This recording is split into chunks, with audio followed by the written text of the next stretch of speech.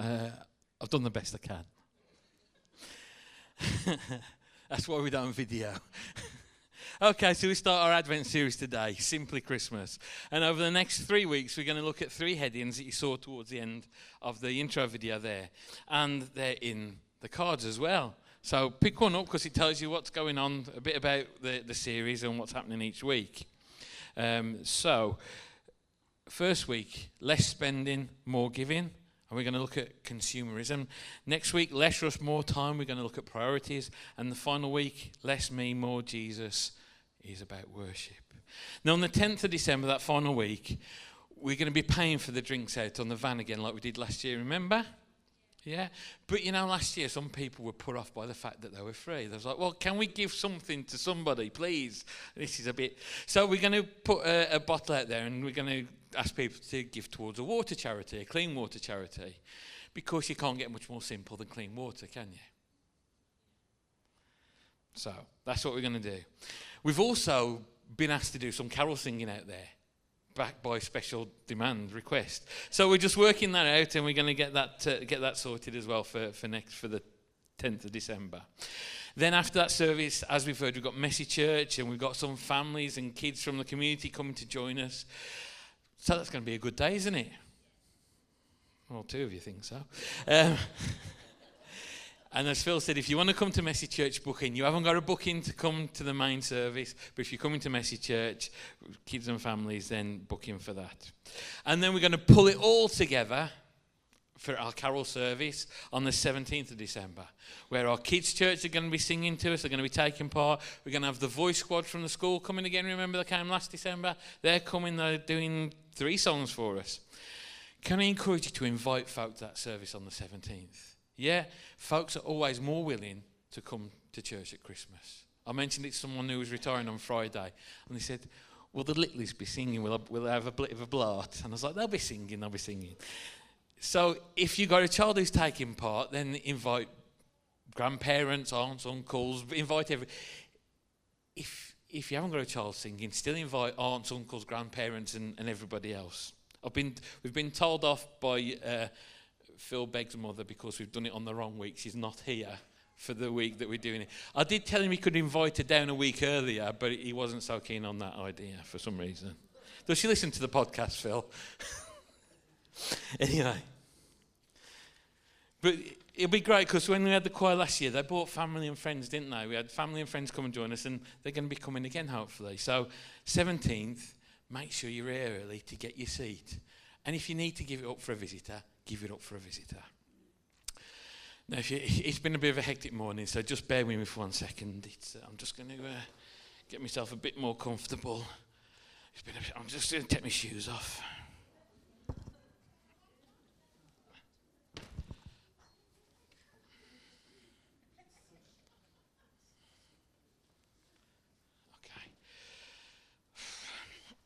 So, Simply Christmas, chance to reflect on what? What's wrong? He's a bit off-putting. It is for Phil Begg, he's closest to the feet. You know what? Comfortable can be distracting sometimes, can't it? Yeah? I'm going to put my shoes on, because otherwise I'm going to have Cheerios in my socks. It can be distracting, can't it? Something comfortable. And you know what? We can know the Christmas story so well that it becomes distracting. You know, we can trot it off, can't we? Mary, angel, Joseph, angel, donkey, Bethlehem, innkeeper, stable. Angels, shepherds, lamb, star, wise men, evil king presents. Job done till next year. We can get wrapped up in the coziness of the Christmas story, can't we? But you know what? This is a story that contains some really significant and deep truths which we're going to look at and can maybe impact how we celebrate Christmas. Now, there's no hiding, bear with me, there's no hiding from the fact that 4 weeks today will be Christmas Eve. For some, that will be great news, a great source of excitement. Others may be sat there a bit anxious thinking about everything that's got to be done between now and then. And some of you are probably sat there thinking, I can't wait till 5 weeks today when it's all over. And you know what? We recognise that Christmas stirs up a whole range of emotions, positive and negative. And this series, we're not here to tell you how you should or shouldn't celebrate Christmas. But over the next few weeks, we want everyone to become enthusiastic over Christmas. For the right reasons, because we're going to look and we're going to re-examine the real story behind it. Is that okay? So let's go back to Bethlehem then. Luke chapter 2, verses 1 to 7. The birth of Jesus. In those days, Caesar Augustus issued a decree that a census should be taken of the entire Roman world. This was the first census that took place while Quirinius was governor of Syria. And everyone went their own way, went to their own town to register. So Joseph also went up to the town of Nazareth in Galilee, to Judea, to Bethlehem, the town of David, because he belonged to the house and line of David. He went there to register with Mary, who was pledged to be married to him, and he was expecting a child. While they were there, the time came for the baby to be born, and she gave birth to her firstborn, a son. She wrapped him in cloths and placed him in the manger, because there was no guest room available for them. We know it well, don't we? But Jesus, he was born at a dangerous time, the time of the Caesars, the time of the Roman Empire, which stretched from what we know as India now all the way across Europe to this island here. Most of what the known world was at the time, the empire covered it. As we read, Caesar Augustus had emerged as the head of this empire. And you know what? People were talking about entering into a golden age of the Roman Empire. With an empire covering that geographic span, there were going to be competing voices and clashes. But Augustus, which actually means majesty or deity, he was seen as a great leader because he'd brought peace to the empire. And he was seen as the one to bring universal peace, which is an interesting phrase for us. Something else that's interesting that started to happen then in the Roman Empire. There was a state religion at the time, and we're going to learn a bit of Latin now. Oh, you're underwhelmed, I can tell. There was a state religion called religio. It was all the mythology and the many gods and deities in the Romans' history that they worshipped. It was part of the state. Apparently many people didn't actually believe in it, but it was a state thing, so you had to participate in it. It was a non-negotiable. But in addition to the religio, your family could do what you wanted. So you could worship your dead relatives if you so wished. And that was called the superstitio. Superstitio. Nobody cared what you worshipped on your own as long as you participated in the religio. You had to do that. Now Caesar Augustus followed on from Julius Caesar, well done Mr. Moles, who after his death had been declared divine. Now that, like us, would we make somebody a leader, a politician divine? The Queen? Mr. Trump? Would we make them divine after death? It's a bit weird for us to think about it like that, isn't it? But back then, if you were a popular leader, you were worshipped and people built temples for you. Now the interesting thing was Caesar Augustus, didn't declare himself a god, but he encouraged others to see Julius Caesar as a god. So if Julius Caesar was God, that would make Caesar, who followed him, the son of God. Interesting. And he was okay with that title. And you know what? They used to get on the coins, you know, you get your coin and there's words printed around the outside. They used to print things on like, salvation is found in none other than Augustus. There is no other name given to men by which they may be saved. All this was part of the religio. But then we have this event back in Bethlehem, and the birth of Jesus sets up a collision course for the emperors after Augustus. Because in the time between the birth and Jesus hitting 30, people started to, and beyond his death, people started to follow and worship a crucified rabbi who they said was resurrected. And in fact, because he was resurrected, that proved that he is God. If you go to Acts 4, verse 12, Peter's on trial. He says, salvation is found in no one else, for there is no other name under heaven given to mankind by which we must be saved. Familiar words to what we've just heard? Peter's being really political here. He's saying Jesus is Lord, not Caesar. And this is really subversive stuff, this. Remember, in the empire, people could worship whoever, whatever they wanted to as part of the superstitio, as long as you participated in the religio. So you could worship Jesus, but as long as you took part in the religio as well, that wasn't a problem. Christians got into trouble because they said, I worship Jesus, I cannot worship Caesar. Caesar isn't God. You know what? The Christians, they were rebels. Who wants to be a rebel? Yeah, a few more than before. Any rebels? Yeah. Throw things at me. Go on, yeah. So this morning, if you're a follower of Jesus, you're a rebel. The King of Kings, not Caesar, the King of Kings was born into a very ordinary little town, full of shepherds, under an evil empire and a wicked king. Remember Herod, who tried to have him killed? The King of Kings, the Son of God, slipped into our world and started to turn things round. Story by story, relationship by relationship. Oh, this isn't a comfortable Christmas story, is it? This is revolution. That's the history lesson. What does that mean for us today as we approach Christmas in 2017? Well, what if we still live in a world of many gods? Look around you. Think about it. What are the Caesars in your life?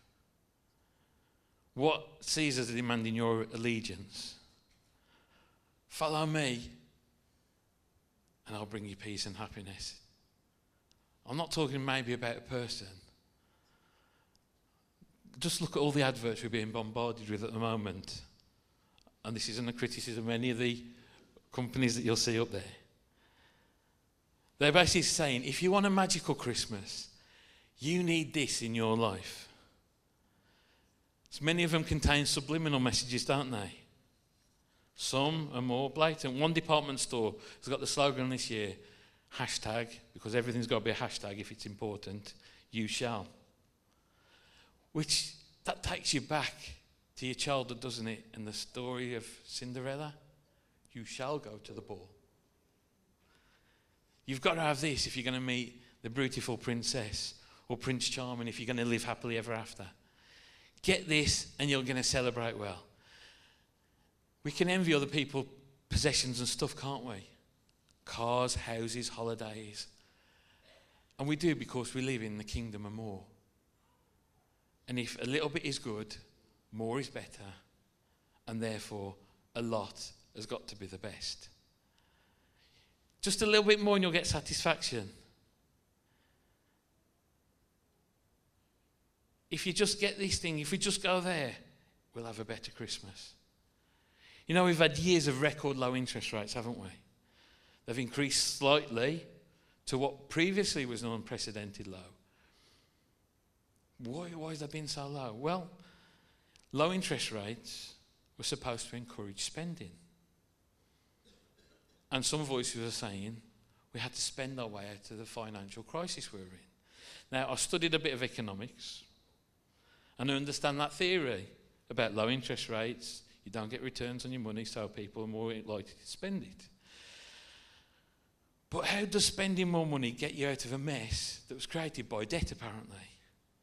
It's a religio, isn't it? It's a religio. Let's have a look at some figures, some numbers around Christmas. Spending on Christmas last year in the UK totaled, how much do you think? Shout some numbers out. How much? 2 billion. 10 billion. 10 billion. 40. I'll go breathe. Higher. 120. Lower. No, we've gone too far. Okay, put it up. 77.56 billion spent on Christmas last year. And this year it's forecast that we'll spend £868 per household on Christmas. I won't ask who's below or above that here. The average spend amongst European countries is 550. So we're doing our bit to up their average. On average, households will spend £475 on gifts, buying between 11 to 20 people. The most extravagant spenders are the Beggs. No, not the Beggs. The Scots. The Scots. So my very good friend. The Scots are the most generous, apparently, and the Southerners are most frugal. Households will spend £220 on Christmas foods, 30 on decorations, 20 on cards. The majority of it gets spent on children, but within that bracket, teenagers get the most. If you've got kids, when they're little, you buy them a present and it's huge, isn't it? And it may be not that expensive, but then they get older and it's about that big and it's eye-wateringly expensive. The average spend on spouses or partners is £100 to £150, and I've told Justin I'm going to do my bit to keep the average down this year. 2/3 of people expect to pay for the cost of Christmas using savings, and 9% said that they would use a credit card or loan. You know, surveys show that between 7 and 19% of people admit that they fail to budget for the festive season, and 75% fail to stick to the budget that they set themselves, because just that little bit more is what's going to make it better. It's huge, isn't it? Huge. Just go back to that original figure that came up, 77.56 billion spent on Christmas. You know what? It's estimated that the cost of providing everyone on the planet with clean water is 15 billion. We spend more than 5 times more money in a single year in this country on Christmas than it would take to provide every single person on the planet with clean water to drink. Could one of our little Caesars be the economy and consumerism? And you know what? We can allow ourselves to unwittingly become slaves to false masters, can't we? Man's done it for centuries, for generations. You can go back all the way to the Israelites in Egypt. When the Egyptians started building, the Israelites moved from shepherding to brickmaking because they saw an opportunity to make money. And they became slaves to the economic system. Who feels like that? We gradually get busier and busier, and we're exhausted by the economic activity. It's consumerism, isn't it? The more I consume, the happier I'll be. The more I consume, the more money I need, so that the more I have to work. Let's step back from Christmas a second. It might not be money, it could be social media. You spend 3 to 4 hours on Facebook in an afternoon. How do you feel afterwards? You spend a day on a computer game. In the day's gone, the night's gone. How are you left feeling afterwards? Are you satisfied afterwards? Can I ask, how does consumerism impact the church? I'm not going to church today because they're speaking and I don't want to consume what they're talking about. I'm satisfied in attending church once a month. I'm not getting anything from church anymore, so I'll take my custom elsewhere. If we're not careful, church becomes what we can get and not what we give. Individualism and selfishness rise up. You may have heard about the McDonaldization of the church. Anyone heard that? Yeah? Now, if you go into McDonald's, I've been once or twice. If you go into McDonald's, any McDonald's in the UK, you know what you're going to get, don't you? Yeah? It's the same menu, same food, same standards. It's convenient. Even if you go abroad, it's largely the same. It might be called Les Frites instead of fries, but it's the same. People go because it's familiar and they know what they're going to get. The same has and is happening in churches, isn't it? Churches attempt to copy other churches that are successful in style and presentation because it's familiar, it's what people like, it's what they feel comfortable with. I'll give you 90 minutes of my time to come along because I know I'm going to be entertained, or I'll feel better at the end of it. But if you challenge my comfort, or if you inconvenience me by changing the plan, I'll take my custom elsewhere. Again, I could go on, but hopefully you get what I'm trying to say. Yeah? And it isn't new. If you go into Revelation, the church of Smyrna,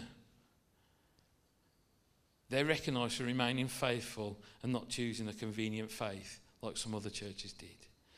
Now, Justine read this and she said, it could come across like a bit of a guilt trip. I'm not here to guilt trip you this morning. I don't want this to sound a bit bar humbug. We love Christmas. Yeah? We've got breakfast with Santa booked. I'm going. Yeah? We'd go in there. We like Christmas. But depending how you view Christmas, you might be sat there thinking, this is just a telling off. We should limit it to one present. Simply Christmas, that's another way of telling us to rein in the celebrations. Or you're thinking, yeah, come on, we want to hear this. We don't like Christmas. It's just a waste. Who needs 4 types of stuffing on the dinner table anyway? We'll get by with 3 this year.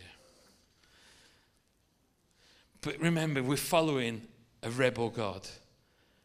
And you don't have to conform to the world views of Christmas, do we? We can say no to the overspending and the excess.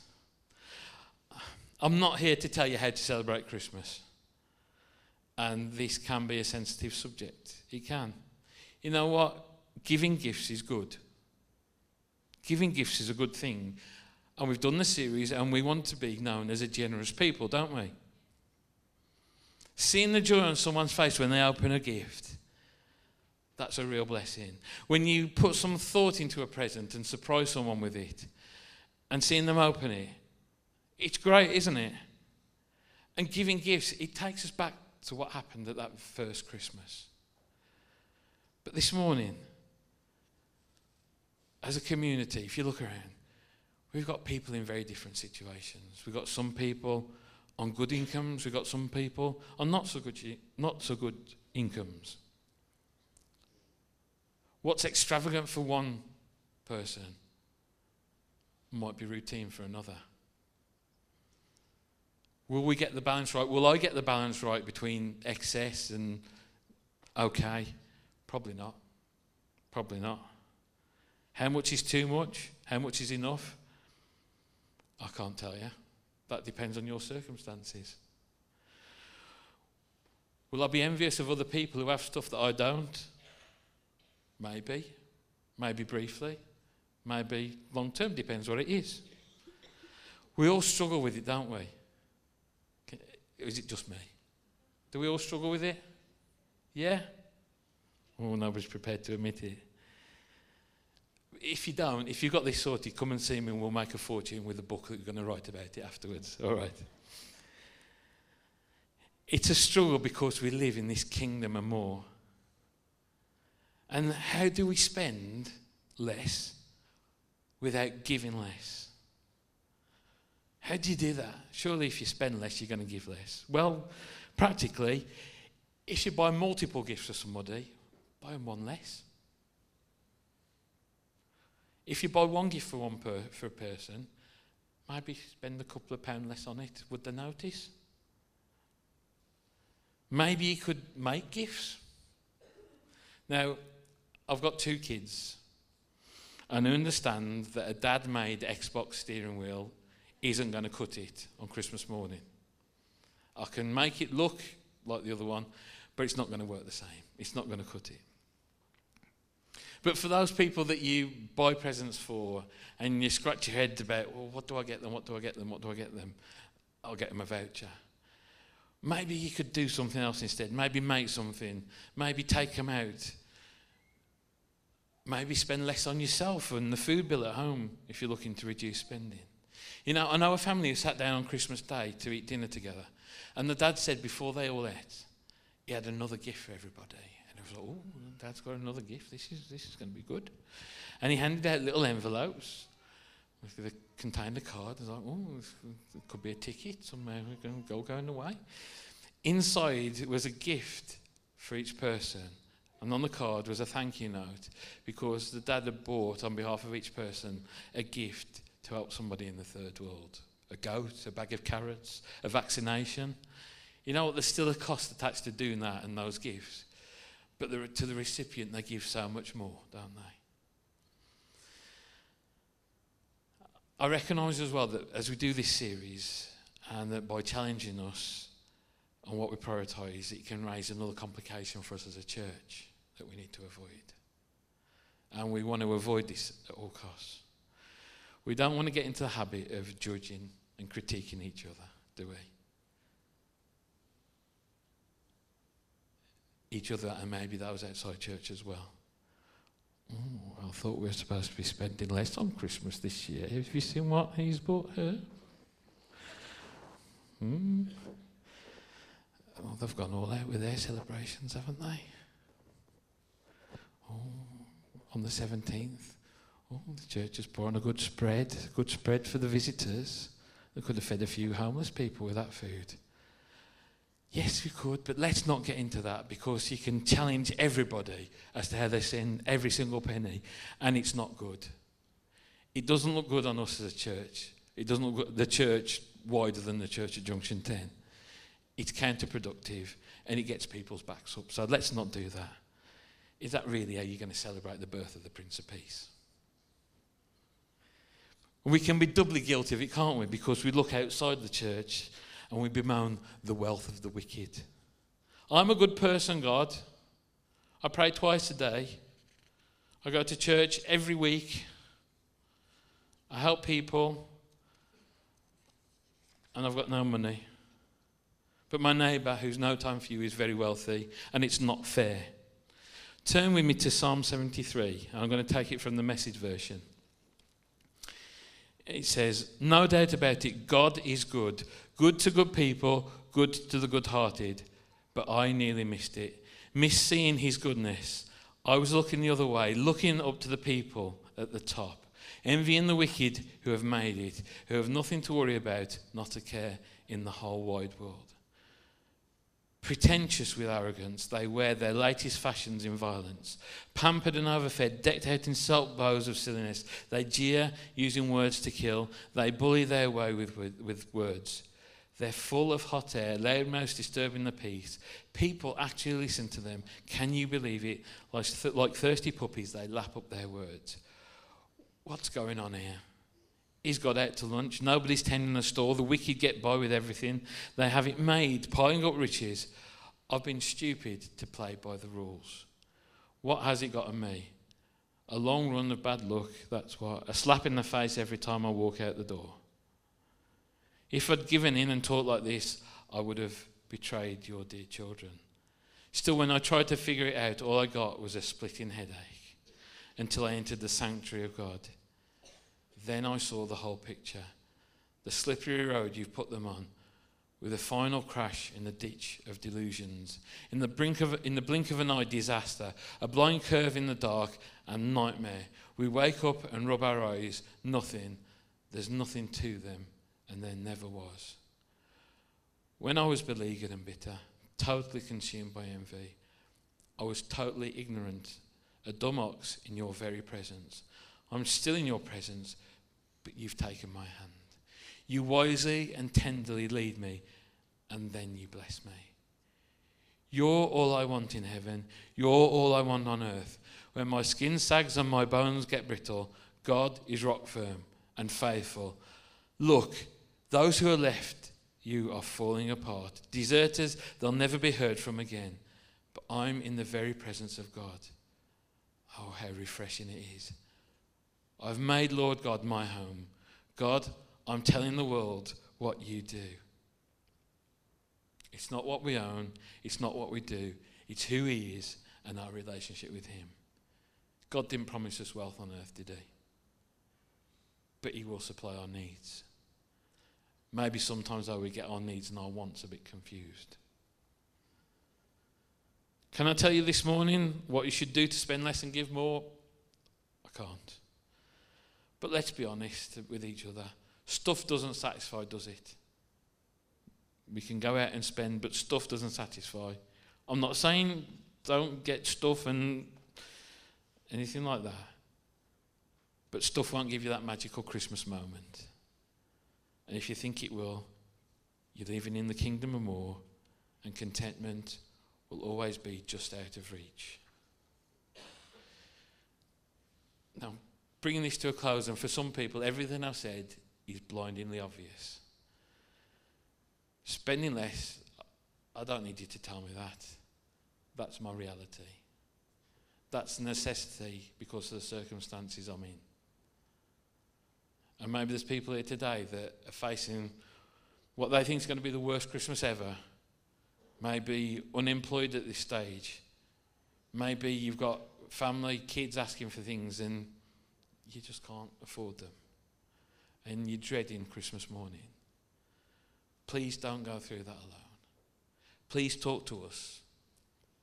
You know, I'm not saying that we're going to stock the house with masses of presents, but don't go through that alone. If you need to, we can point you in the direction of financial advice. You know, for a few years, the school here has been doing Christmas hampers for people. Last year, we took part of it as a church as well and said, if you know somebody who's in need, who's maybe struggling a bit, let us know what we can do to help. And we're going to do the same this year. So if you know somebody who's maybe struggling a bit, who maybe can't afford some of the niceties this year, let us know. Let us know. Have a word with myself, Rach, Kev, Justine, who coordinate it from here. And we'll see what we can do. Simply Christmas.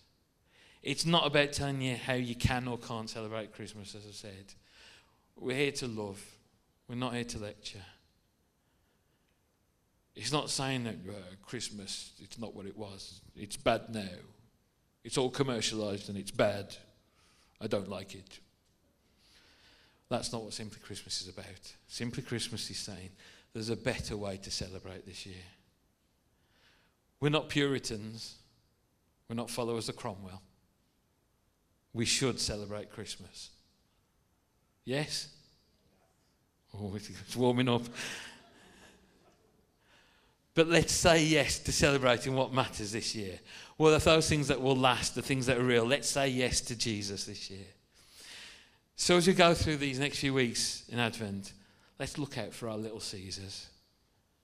Let's decide that actually we don't have to do that.